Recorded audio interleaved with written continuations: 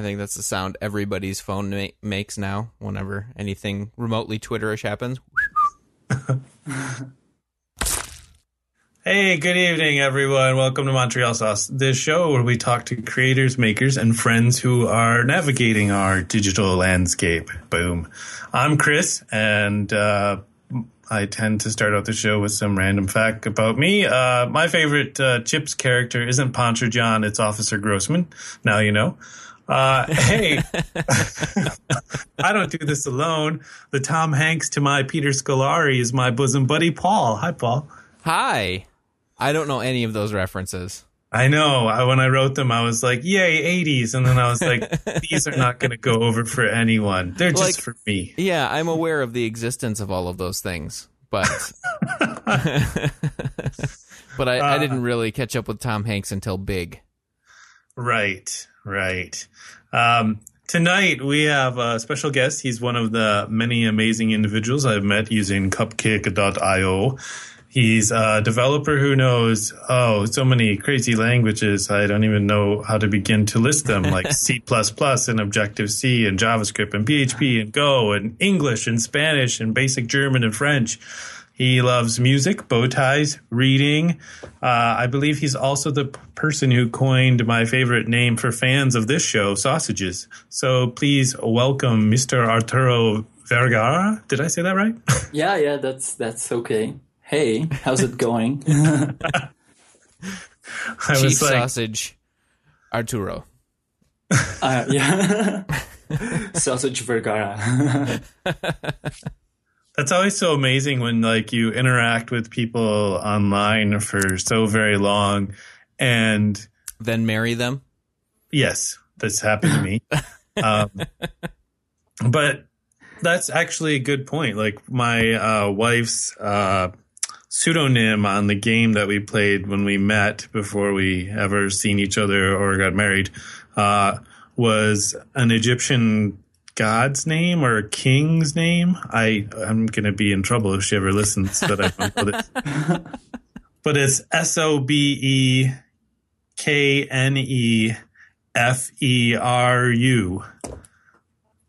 And all our interactions, I could spell that out for you, but I had no idea how to pronounce it. It's just interesting when we communicate in these ways, and you don't have to actually. I'm really bad with books too. I don't ever if there's something I don't know how to pronounce in a book, I'm just like, I don't know how to say that. I don't actually look up the pronunciation. I don't know. I guess most English speakers get a pass on that. People don't expect English speakers to pronounce things in other languages for some reason. Is it English speakers or American English speakers? American English speakers, yeah. Okay. Nice. I think in Britain they do expect them to at least acknowledge that there are other languages a very short hop across the pond from them. Yeah. Well, I mean, it's the European Union. I mean, they have French and German and stuff. And, yeah. Yeah. Even though the English still refuse to use the euro itself, but yeah, I guess that's a separate thing. Now you know where we get it from.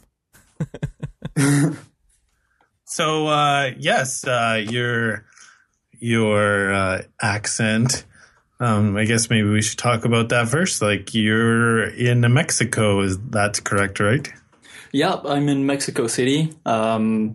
Sometimes I have bad English days, and sometimes I have good English days. I hope this is a good English day for me.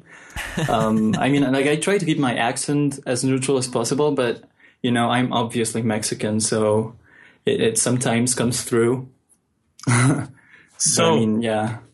So what, whenever you're communicating online, it's amazing. So I wouldn't even notice that it wasn't your first language, but I mean, I guess it probably kind of falls into what I was just talking about. If you don't speak English every day, it must be difficult. Yeah. Sometimes you do get out of practice, so to speak, because you don't get to practice it every day. Sure. But yeah. I mean, at least the spoken part for me, that's the hardest part to keep in tune. Yeah, but other than that, I mean, I think like my whole online world is entirely in English. Like I follow people on Twitter that speak English for the most part, and there's Cupcake, and programming is mostly in a profession that you have to carry out in English. Like there are almost no resources for programming in Spanish. Yeah, I've actually I've toyed around with like some interactive fiction games, and like there's tools like Twine where you can like make your own like sort of interactive story for people to play, read. And there's another one, I found it really awkward, and it's only on Windows, but it's called RAGS. I think that's an acronym for something, but it's a game engine, and I remember playing an interactive story on there, and like people were saying, this doesn't work and you need to fix this and da-da-da. And it turned out that a lot of the stuff that didn't work in the game was because the original programmer, I think, was German, and they don't use periods for decimal points. They use commas. So when he programmed it, he used commas.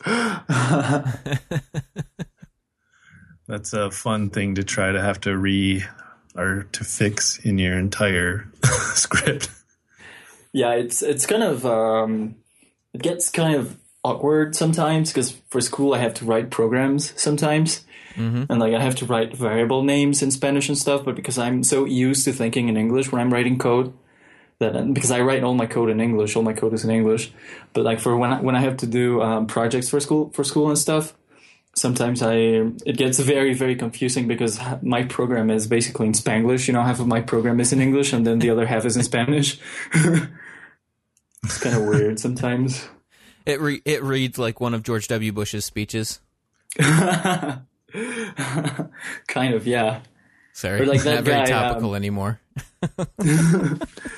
or like that guy, I think Chris showed him to me, or was it Jonathan? I don't know. Jonathan from Cupcake, by the way. Shout out to him, who I think is in the chat room right now. Yes. Yeah, this guy Rudy Mancuso he's this Vine guy, this Vine star. I don't know if you've ever seen any of his Vines. I have not. Oh, you should. They're super funny. He's this guy from Mexican Ascent, I guess you could call it. And he usually talks in Spanglish with his mom. It's really funny.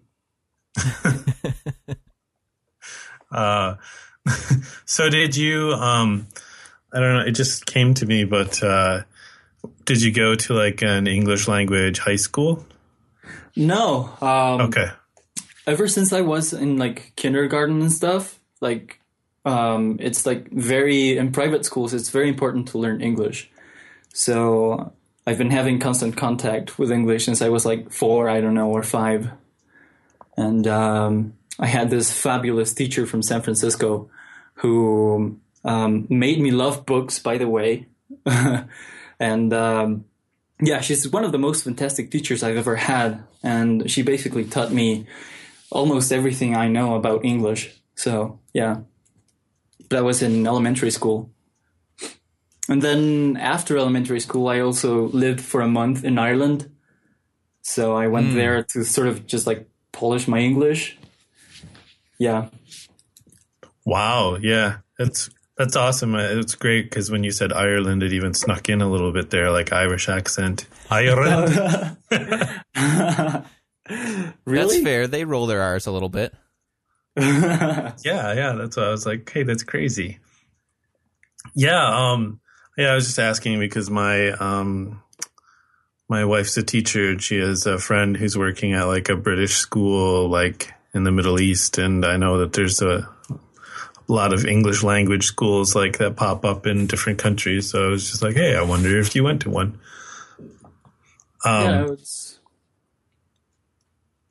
So yeah, Mexico City, like that. I guess when I was writing my show notes and I sent them off to you, I was like, that's really interesting to me because as obnoxious American travelers who are only focused on themselves, we always hit the like vacation spots. And I feel like we don't know much about like urban life or cities in Mexico. Yeah, it's pretty chaotic, to be honest. um, is there like anything in particular that you want to know about? I mean, it's pretty. I don't know. It's really just bizarre, actually. Sometimes. Yeah, I was just figuring like it seems kind of ignorant to think like it would be any different than a normal urban kind of a life, but also I know that probably not a great subject to hit on because of all the issues that you have in Mexico. But I remember when you were debating on going to like a political protest and things like that. So yeah, I guess there's a little more chaos. Oh yeah, it's very different from the vacation spots. Vacation spots generally, are very clean, very nice. Like we do have some nice areas in the city, but yeah, sometimes there are some really bad neighborhoods. And yeah, I mean, political protests are like pretty much part of everyday life. Like you get, I don't know, we must have about like 20 protests a year. Which don't accomplish anything, by the way. Yeah. I don't know. Everybody is really crazy here. Like when they drive, they're just really aggressive and they don't care about like civility or anything. That seems to happen the more people you pack into a city. And I feel like, I mean, I'm rusty on my whole world population thing, but I know from, or I remember from school, Mexico City is one of the most populous cities on the planet. And I think it has a larger population than any city in the United States. So it's, when you push that many people together and in some circumstances you have good social systems to take care of it. In some circumstances, you have not good social systems to take care of it, and or corruption. It can cause, I'm sure, just a ton of chaos. Yeah, for sure. I mean, I think it's we're about 20 million people here, and I think it is. I don't know if I think it's the second largest city in the world, so it makes sense for sure that people are just like cranky all the time.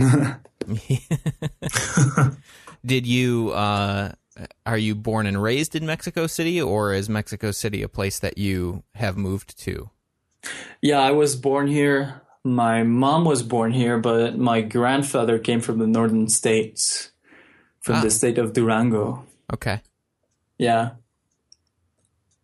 Yeah, most people who live here now go back like 2 generations ago or 3 generations ago, their families weren't here. Like the city had this sudden boom, this sudden growth, sudden expansion some decades ago. So this is just like out there, but it was recent. So does Mexico celebrate Halloween? We do, actually. And Dia de some los people Muertos. What? Is that what it is? Yeah. Sorry. Yeah. Dia de los Muertos. Yeah, but that's November the 1st and November the 2nd. But we actually do celebrate Halloween, and some people get really mad about it because they say it's not a Mexican holiday. So, yeah. So why the hell are we celebrating it? Yeah, I actually, I've been here for like a couple years now. And then like when it was Halloween, I was like, hey, why does Canada celebrate Halloween? And my wife's like, that's an interesting question. I mean, she went into the whole, like, it's Hallows Eve because the next day is All Saints Day thing. And she's like, but you're right. It's a North American holiday because when I taught, like, in England, like, they don't do it. That's the thing. And I was like, oh, it's a North American holiday. So then when we started talking to you, I was like, hey, you're on this continent. Is it a holiday for you too? Crazy. Yeah, but doesn't it come from Ireland though? Like I thought it came from Ireland. Really? Yeah, I think so. I don't know. I mean that could very well be like the sort of All Saints Day and that kind of a thing. Chat room to Wikipedia. Yes. Deploy right. the sausages. Yes. The unpaid research staff in the chat room. We're missing my mom. That's who actually looked stuff up for us last time, I remember. So you are a rad dev. What are you working on? Well, developer-wise? I have a couple projects. Obviously, Pond, which, by the way, is a working title because it collides with this other project by this guy. What's his name? Adam. I don't know, but his internet handle is Imperial Violet, and he has this project called Pond, which is basically like some super secure messaging protocol. But anyways, I have this project Pond, which is like for synchronizing RSS and Atom feeds. I stopped working on it for a while, but I think I'm getting back into it. I started doing a heavy refactoring of the code base. I have this other project. It's called Postage, which is going to basically be a self-hosted email server for the self-hosting era for basically ArcOS and such. ArcOS, by the way, is Jacob Cook's project. Shout out to him. Yeah, it's I remember we were all supporting ArcOS, and then I feel like we were all when we got the package from Jacob, we were doing that internet thing that we do, and we snap pictures and show that it came in the mail, and then I think you, so many of us, were like, this is awesome. And then I remember a couple months later, you're going, oh yeah, I still haven't tried it out yet. Oh yeah, no, I still haven't tried it out. I don't know. I forgot to buy my Raspberry Pi, so I still have the case and the memory card.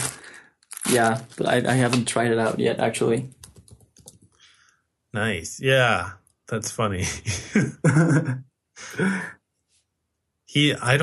I'm probably not supposed to say, but the people in the chat room everyone knows Jacob. But last I knew, he was talking about he's working on some sort of music project, and Paul was like, wait, is that the podcast? Because I remember you and Jacob were talking about doing a podcast together as well. Oh yeah. Yeah, we were trying to start a pirate radio station of sorts. Ah. That would have been fun. I mean, I like curating music, so yeah. And plus, he likes shoegaze and stuff, and I like shoegaze. So yeah, it would have been fun. I still want to do that, by the way. Cool.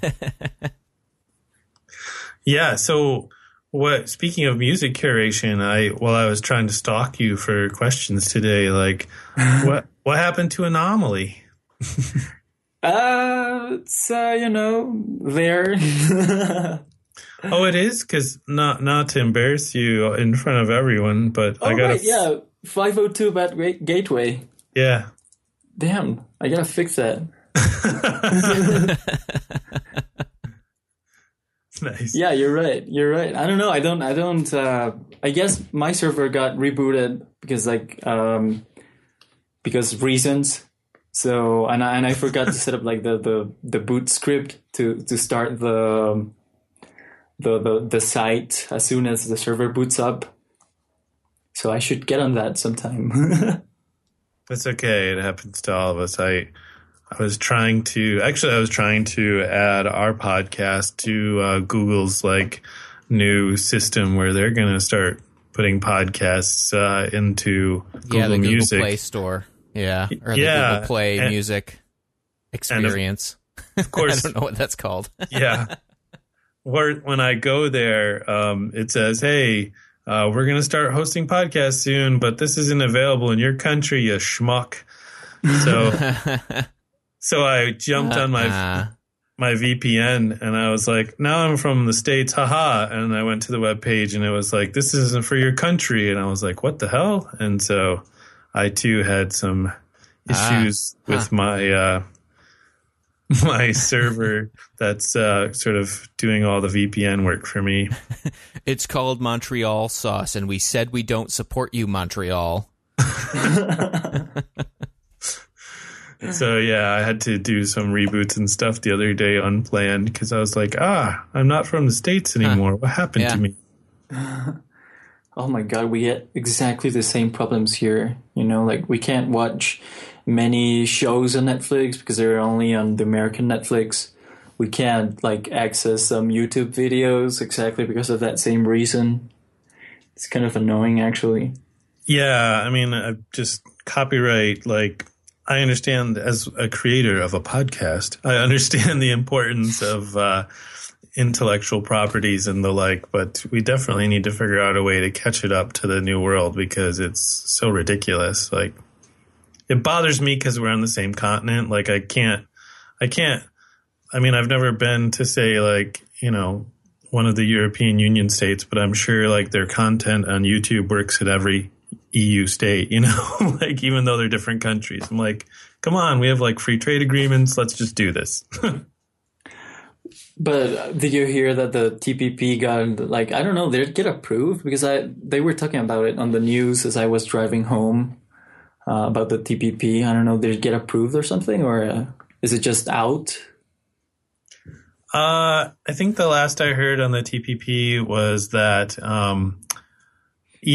people were disappointed because it got approved, but I think if I'm correct, it got through like the House and it needs to go through the Senate or vice versa. So it went through one. Yeah, I believe that's correct. It got through one, not through the other yet.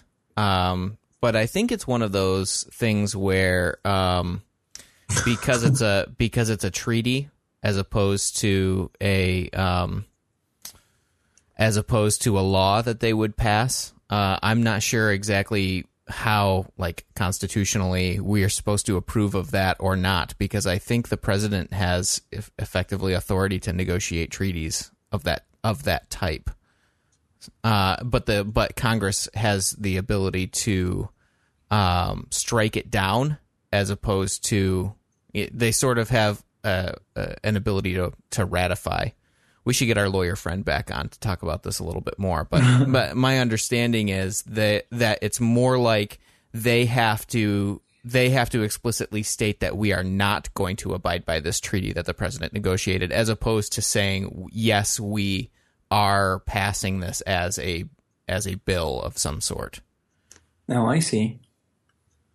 Yeah, that's right. I remember reading something similar that was saying that it is a treaty and it deals with so many different like facets of like weird stuff like farming and things like that, and the trade of yeah, it's like all kinds of trades of goods, and then they've dumped this sort of digital stuff in here as well.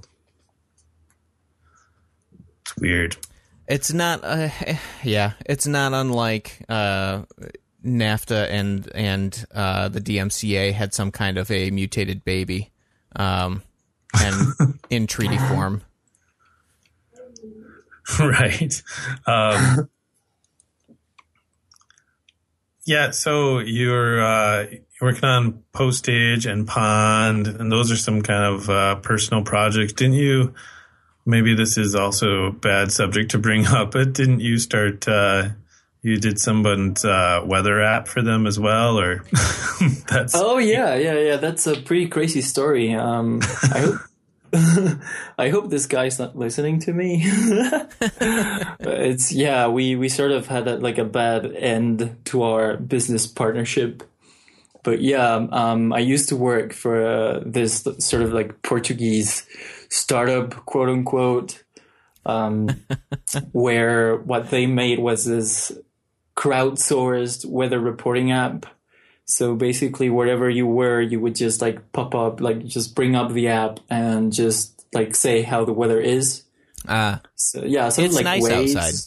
Yeah, exactly. Yeah. Or like, did you ever see those David Lynch videos that he did on YouTube?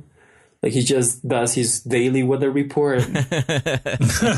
Did you ever see those? No. I haven't seen those. Where my head immediately goes is George Carlin's Hippy Dippy Weatherman. Oh, have you ever heard of that one? No. What are those? George Carlin it was one of the bits that he did, but it was the hippy dippy weatherman, and he it would be like the super obvious things, right? It'd be like early in the morning, it's going to be dark, but with slow patches of light showing up, and then eventually followed by widespread light, but eventually with patches of dark again, and eventually fully dark. I'm not doing it justice at all, but the original is absolutely hilarious, and I would recommend that you go listen to that after you conclude listening to Montreal Sauce, and then patronize us on Patreon. That reminds me of Saturday Night Live when Kevin Nealon was on there, and he used to do a segment called News from 10 Feet Away.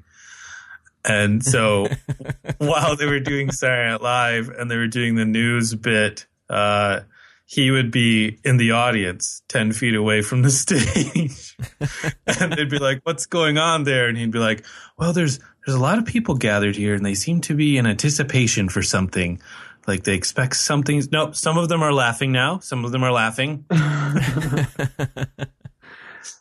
There are so many things that are part of American culture, sort of like in the zeitgeist, which I guess I don't get so many of those because, growing up in Mexico versus growing up in America is very different. Yep. Yeah, we don't get many of the same TV shows. Yeah, it's just kind of mind-boggling because you sort of like whip out all of your pop culture references and I only understand half of them. At least you understand half. I don't think I understand half sometimes.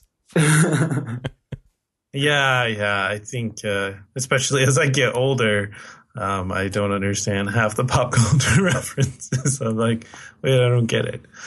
Yeah, Chris and I crossed the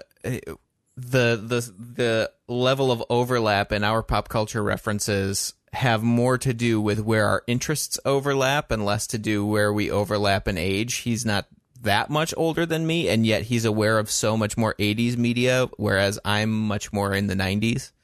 So, and unfortunately, some of the 2000s. Yeah, I know. It keeps getting worse for some reason. Like my sister sometimes listens to the radio, and she's got like all of these pop artists and singers and stuff. And, I have no idea who they are, but their music just sounds terrible, and I'm just yeah. Not to diss anyone, but yeah, it just keeps getting worse.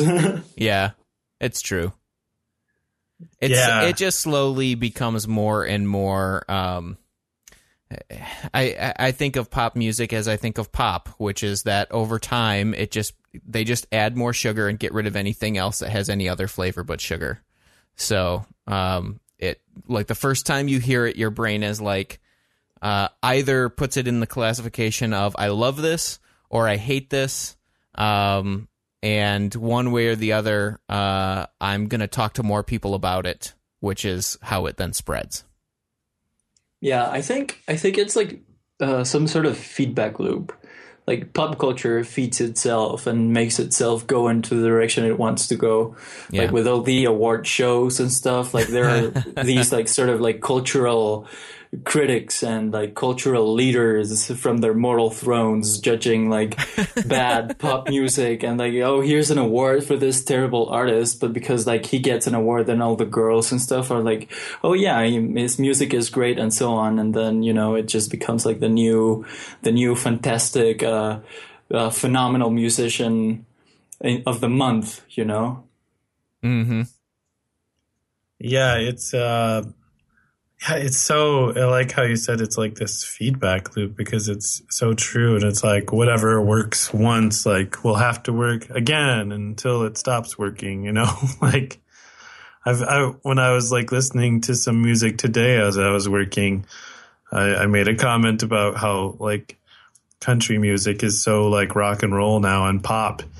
And it's just I feel like it's sort of like Hollywood movies now. Like everything has gotten to the point where like we've broke it down to like a formula that works, and so we're just going to keep spoon feeding you the sugar. Yeah. We're to the point where we consider lens flares some kind of an innovation. When everything else in the movie is just pretty standard Hollywood storytelling. That's, hey, very well executed, but we're going to throw some lens flares on there. Now you know it's unique. I was listening to a talk given by an author that I've recently found, but I haven't read his books yet. But his name is Austin Kleon, and he was doing like, I think it was the 2014 or 2013 like opening presentation for South by Southwest, and he was saying like how he had actually gotten the chance to like tour like Industrial Light and Magic, and they were like, yeah, this is like the mold that we use to make, you know, some sort of something like Jabba the Hutt or something, you know, in Star Wars. And he said all he could think of, because we live in such a digital world now, is like, what's it going to be like in a few years, you know, 10 or 15 years, when we start talking about the films that are like so popular today? Like, what are you going to do? You're going to have like some ancient computer in a museum saying like, this is the CG and how they made it from like, and I was like, that's true. There's like nothing like tangible when you have all these like effects and CG. See here, the 3rd generation Silicon Graphics workstation. Pixar never actually used this model to do anything in Toy Story. That's the artifact. Yeah, what are those gorgeous like supercomputers from like the 80s called? The big C ones? Cray? The Cray supercomputers that had like a bench around them that you could sit on? Yeah, that's what they're gonna have like for like in the museums, like on this computer are the effects for the Batman movie. Computers physically look so much cooler in older science fiction movies. Like I know they have this crazy look. It feels both futuristic and retro at the same time, just because of, you know, the age of the movie. And yet our computers have just become, you know, aluminum boxes with some like black outlines and a logo on them. And that's basically what all of our computers are going to be. They are beautiful vanilla objects. Yes. With no character in them. Yes. Yeah, cyberpunk is my favorite type of punk. Yeah, maybe explains. That's a show title right there. Cyberpunk is my favorite type of punk. Maybe that's why that new, what is it called? The new Microsoft thing that just came out looks so crazy. So they're trying to inspire. What is the new Surface book thing that Microsoft came out? It doesn't even like shut like all the way. Yeah, with like the horrible hinges, like the weird hinge system. Yeah. Oh my god, I'm sitting on these like faux leather couches and I'm afraid to move because it might sound like I'm farting. That's awesome. That's okay. That's all right. Yeah, Jonathan in the chat room says that it's a big problem with famous compositions that use tapes, things that use like basically electronics to make the sound effects. And it reminds me of there's a pretty good documentary, or there's a pretty good like extras from one of the recent seasons of Doctor Who where they once again kind of updated the theme song to Doctor Who, but needed to go back and recreate some of the sound effects to fill that in. And the original theme song to Doctor Who was one of the first completely artificially generated theme songs for television, and it was done in one of London's kind of premier sort of legendary sound studios, and they talk about the same thing. Like, we had to figure out, because we didn't really know precisely how the original was made, so we had to kind of figure out how to reproduce these same kinds of noises so that it would be reminiscent of this original. Very I can't think of the word. See, sometimes I have bad English days too, and it's the only language I have, Arturo. Very very kitsch, maybe. Yeah, kitsch. I was gonna say iconic is what I was kind of going for. Oh, okay. Like, it's this. Everybody who watches Doctor Who knows sort of these sound effects, or at least people who watched those really early episodes of Doctor Who. And again, this is. This is more media. It's not even American media. It's British media, but it's from the 60s and 70s and 80s, and it had this very electronic, very unique kind of a feel, and it was iconic of that show. When you heard those sound effects, you knew what show that belonged with. Oh wow, how cool! That sort of reminds me, like the soundtrack to A Clockwork Orange. Yeah, where it's just what is it? Is it Beethoven, or is it Bach, or is it Beethoven? Can't remember. But it's basically just a reinterpretation of Baroque music with synthesizers, and it's great. I love it. I love that soundtrack. Yeah.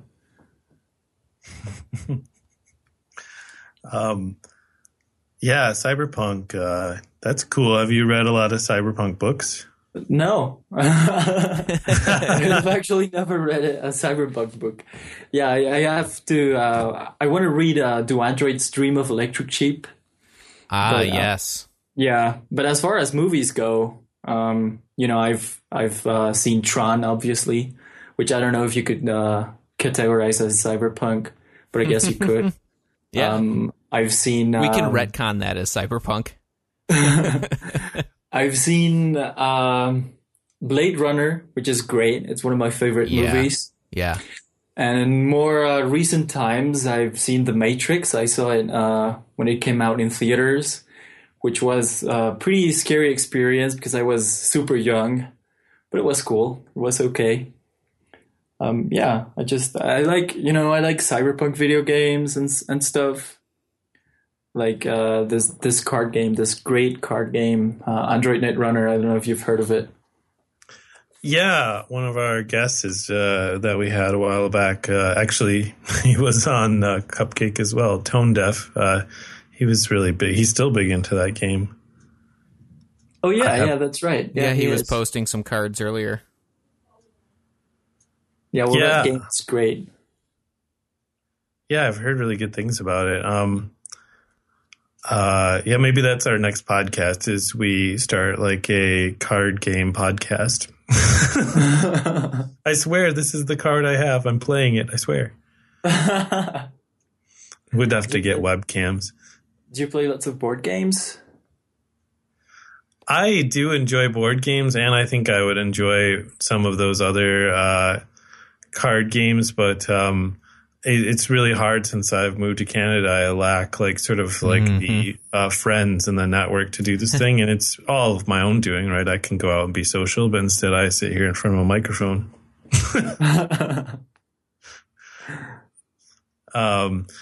In the chat room, B&B said, which I was thinking immediately too when I asked you what you've read, is Neil Stephenson's Snow Crash, which is an awesome cyberpunk book. No, I've never read it. I should probably get it too. Yeah, it's really sweet, and it's interesting because I read it after I read what's that big Ready Player One, which everyone loves. Yeah, and it's a very kind of a similar world, I would say, but yeah, another cyberpunk I got like free in like a sci-fi bundle of ebooks once that I read is Neuromancer by William Gibson. That was really good. These sort of like you go into the world of the computer and things like that. I always find those kind of interesting. Cool. Yeah, I should get that one as well. Yeah, I heard great things about Neuromancer, sort of like one of the main pillars of cyberpunk. But no, I mean, as far as books go, I had like this huge beat phase where I read tons of beat literature. But I mean, other than that, I guess I've read, just I don't know what every average American kid reads, which is strange because I'm not American.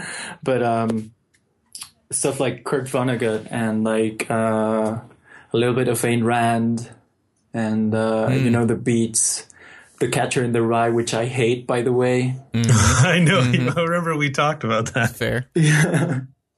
Yeah, I don't know. That book makes me feel like I don't know. It just feels like a conversation with someone really stupid for some reason. I know, and I absolutely loved it, but it was when I was younger and I hated reading and all that. And so like I sort of like I really started to like, oh, I get this character because he's similar to me because I was in those like angry teenage years, and that's when I read it. So I really identified with the book. And then I think like in university, I had to do like a research paper, and we were supposed to like, it was an English class, and we were supposed to research. I love it. The teacher had us research, the professor had us research serial killers or killers in general, because she said they're always interesting characters. So do a research paper on them and you'll kind of learn like different things about characters, and you'll come up with ways to like create your own characters. And so I did Mark David Chapman, the guy who shot John Lennon. And of course, everywhere he went, he had The Catcher in the Rye in his pocket. And I was like, well, that's not creepy at all. After that, I was like, do I tell people? Because then I started reading, like, that book does have a history of showing up at the, like, worst locations ever. But, yeah. I guess it's the age that I read it at, so maybe, I don't know who said this to me, but maybe it's like the equivalent of The Perks of Being a Wallflower, like The Catcher in the Rye, you're supposed to read it when you're, I don't know, like 13 or 11. And then The Perks of Being a Wallflower when you're like 17 or 18. And then like if you read any of those or like watch the movie any time later, then it just feels stupid because you've grown out of that phase. I don't know. Maybe that's what the merit is. Maybe that's what J.D. Salinger did right. Like he was able to get into the mind of this 13-year-old kid and then like make it feel so authentic that 13-year-olds like get identified with a character. But then if you read it when you're older, then you're just like, no, that's just stupid.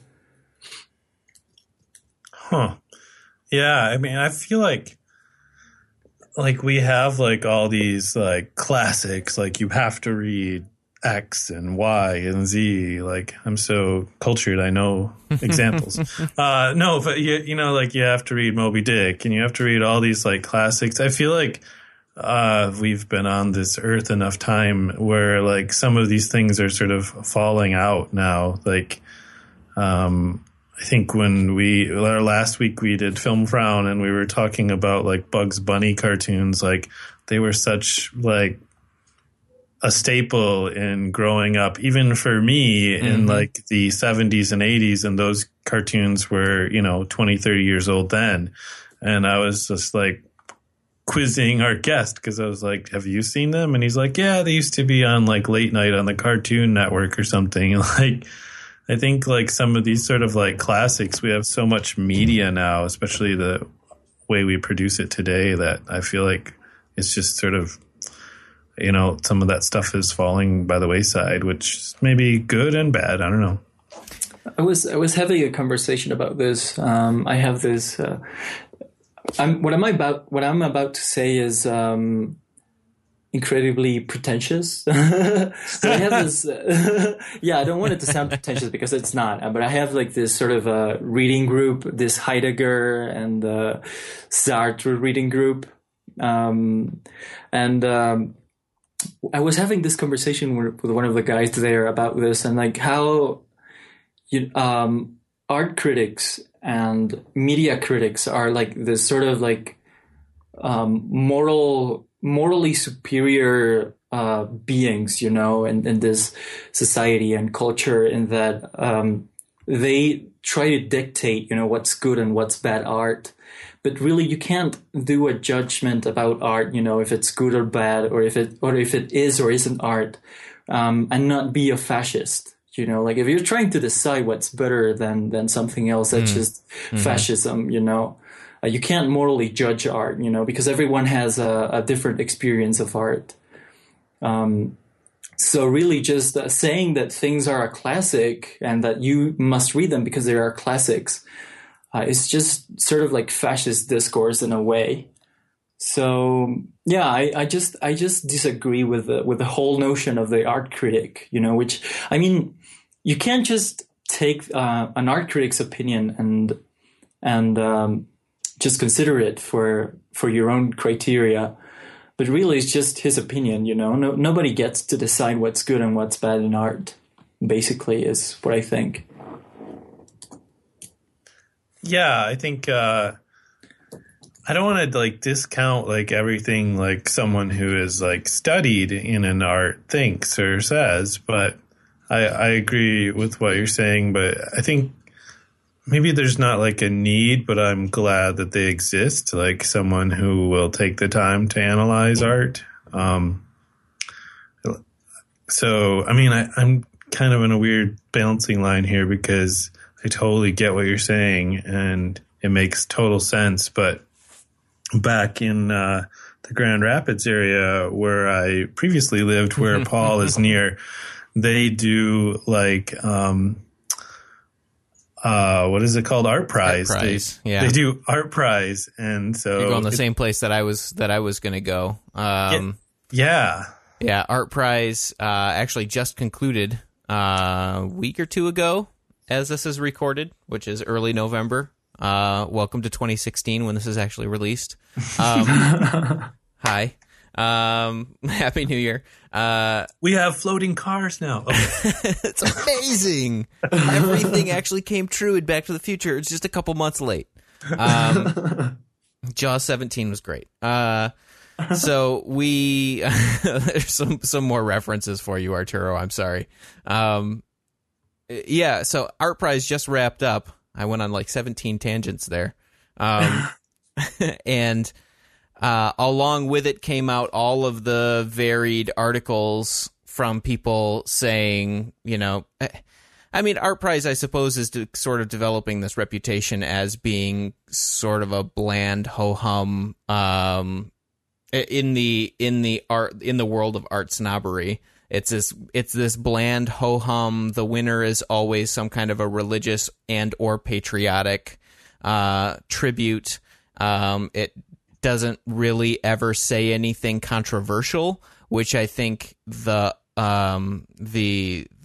world of high art and high fashion kind of always want art to be something controversial, as opposed to, or, you know, be speaking something to the culture that the culture doesn't want to hear, or being countercultural in some sense. And that has to do with what makes it good art, because it's saying something that, you know, you have to put yourself out there to say. You're not just saying something that the crowd wants to hear. And that's the common complaint with Art Prize, is that because it's just the people, and really it's mostly the people of Grand Rapids, because not a lot of people travel here to come see Art Prize. I'm sure a lot of people do, but for the most part, it's the population of Grand Rapids walking around the city of Grand Rapids, looking at art that mostly artists from around Grand Rapids have submitted. And it's understandably, because this is a very conservative area, mostly patriotic and or religious art, and something that is patriotic or religious almost always wins. And it's not It's not necessarily a revolution. I don't think that necessarily means it's a bad thing, because not everything in Art Prize. There are certainly things that in Art Prize that I feel meet even the most art snob's definition of countercultural, interesting, possibly controversial art. Those just aren't the things that ever win Art Prize, because the people who are coming and seeing this art aren't used to that, and they're not here to be art critical from that same mindset. They're going to vote for the thing they like. They're going to vote for the pretty flower. They're not going to vote. They're not going to vote for the pretty flower that was made out of poop and is hanging in a jar. So it's. Hey, I don't know. I sort of have the same opinion as you, in that what defines art is kind of different to everybody. It's something that we certainly learned in our media courses, is that the reason people make art is different, and so you can't necessarily define an artist by whether or not you like what they did. You can't call what they did art based on whether or not you like it, because they didn't make it generally with the purpose of, did you like it or not? A lot of artists make things to try to get other people to feel or learn things. But a lot of artists just make things because they like to make things, and they're just trying to, produce because that's what they're driven to do. So I don't know. Yeah. I went on a super long rant there. I'll let it go now. No. It's okay. I liked your rant. Okay. Yeah. Like my main problem with judging art is believing that there is an absolute moral scale of values, and that art can be judged according to that absolute scale. So, like art contests and such. So having judges judge art, that Art Prize is a perfect example of how these art contests are just reflections of the values of the people who are judging the art. So you have super conservative judges, and obviously the countercultural and sort of quote unquote edgy art is not going to win. So yeah, that's my main problem. And then on the other hand, what I think is that it doesn't matter, based on this, on these discussions that we've been having about Heidegger and so on. It doesn't matter like what the artist is intending to do with their work. Is basically just what matters is what you as an observer have with the art. Like the experience. So I mean, like I might make a painting trying to make you feel something, but in the end it doesn't matter, because obviously everybody's going to have different feelings, or maybe not at all. Yes. Yeah. You carry your own experiences into that observation. So, if you don't have the same references as the artist, you may not even understand what the painting is about. But at the same time, if the artist doesn't have some reference and they accidentally paint something that you see very differently, a schooner is a sailboat. It's kind of like, well, that's weird. And the artist would be like, I didn't even intend for you to see that. Maybe it's great that you saw it. Maybe it's terrible that you saw it, but one way or the other, that, what the artist's intent and what the observer takes away from it is often very different things. Yeah, exactly. Yeah, and then I have my own personal problem with this. I mean, like what I just said is like my point of view coming from this sort of like phenomenology perspective. But my own personal problem with art right now is that you have a ton of artists doing many different things, and then if you for some reason don't like one of their works and you just say, well, no, I don't like it, then immediately what that does is that that means that you're not smart enough to understand the work. Yeah, sure. There is this sort of like snobbish like culture surrounding modern art. Like but it's not, I just don't like that piece of work, that doesn't make me stupid or anything. It doesn't mean I don't get the work. It just means I don't like it. Yeah, I totally get that. And it's one of those things where, like, I feel like you go into like a gallery or something and you walk, like I will walk around and go to the pieces that I find interesting. And that's just how I do it. Like, I'm not one of these people who are going to like walk up to like every piece and examine it from every angle. I'm going to look at the ones that I like. It's really simple, like that appeal to me and my experiences, so. Yeah. There's nothing wrong with just like having a completely aesthetic experience of art, like just appreciating what appeals to you and then ignoring everything else. Like there's nothing wrong with that, in my opinion. Yeah, I agree with you. And it's kind of funny. Like, I feel the same way about, but when you said snobbish, it made me think like, I've never, ever been, and no offense to people, but I've never been appreciative of wine. I don't really enjoy wine. And I feel like when I tell people that there is that sort of snobbish attitude, well, like you're not sophisticated enough to learn how to enjoy it. I'm like, no, I just don't like it. Yeah, exactly. Yeah, that's exactly the sort of attitude that I don't like. Well, no, I just don't like wine. It's not that I'm not sophisticated enough, Yeah. Well, yeah. Exactly. So but with back to books, like I noticed on your webpage, like you had a couple of Camus books. I was like, wow, because I think my problem with Camus is I really liked a lot of quotes that I saw like of his, and I was like, wow, this guy is really on it. And then I took a class where I had to read one of his books and I got all excited, and I don't remember what book it was because I didn't really like it.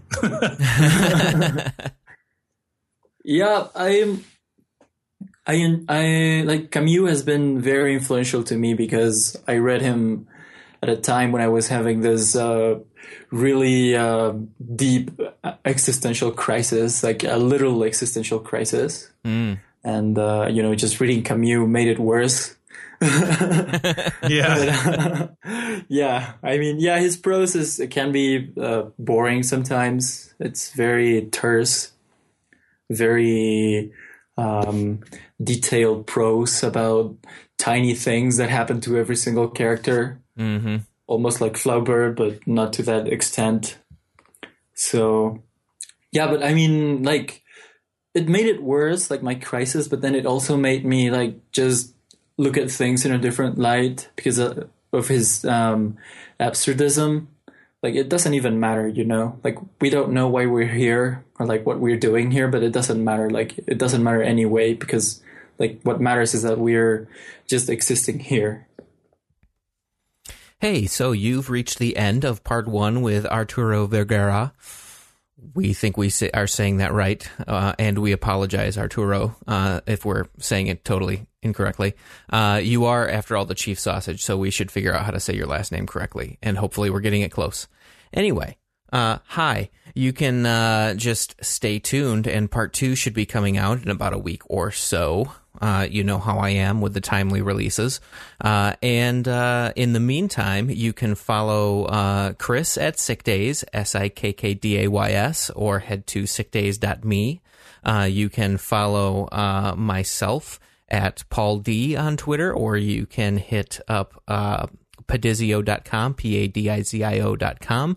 And you can also follow Arturo at ArturoVM. I'm going to try to spell it. ARTUROVM. I did that totally by memory, so you might have to experiment. But otherwise, you could also head to montrealsauce.com, and you will find this post along with direct links to Arturo and all of his various places that he exists online. Every single one of them. We've done comprehensive research. So we will talk to you next time. All right? Bye.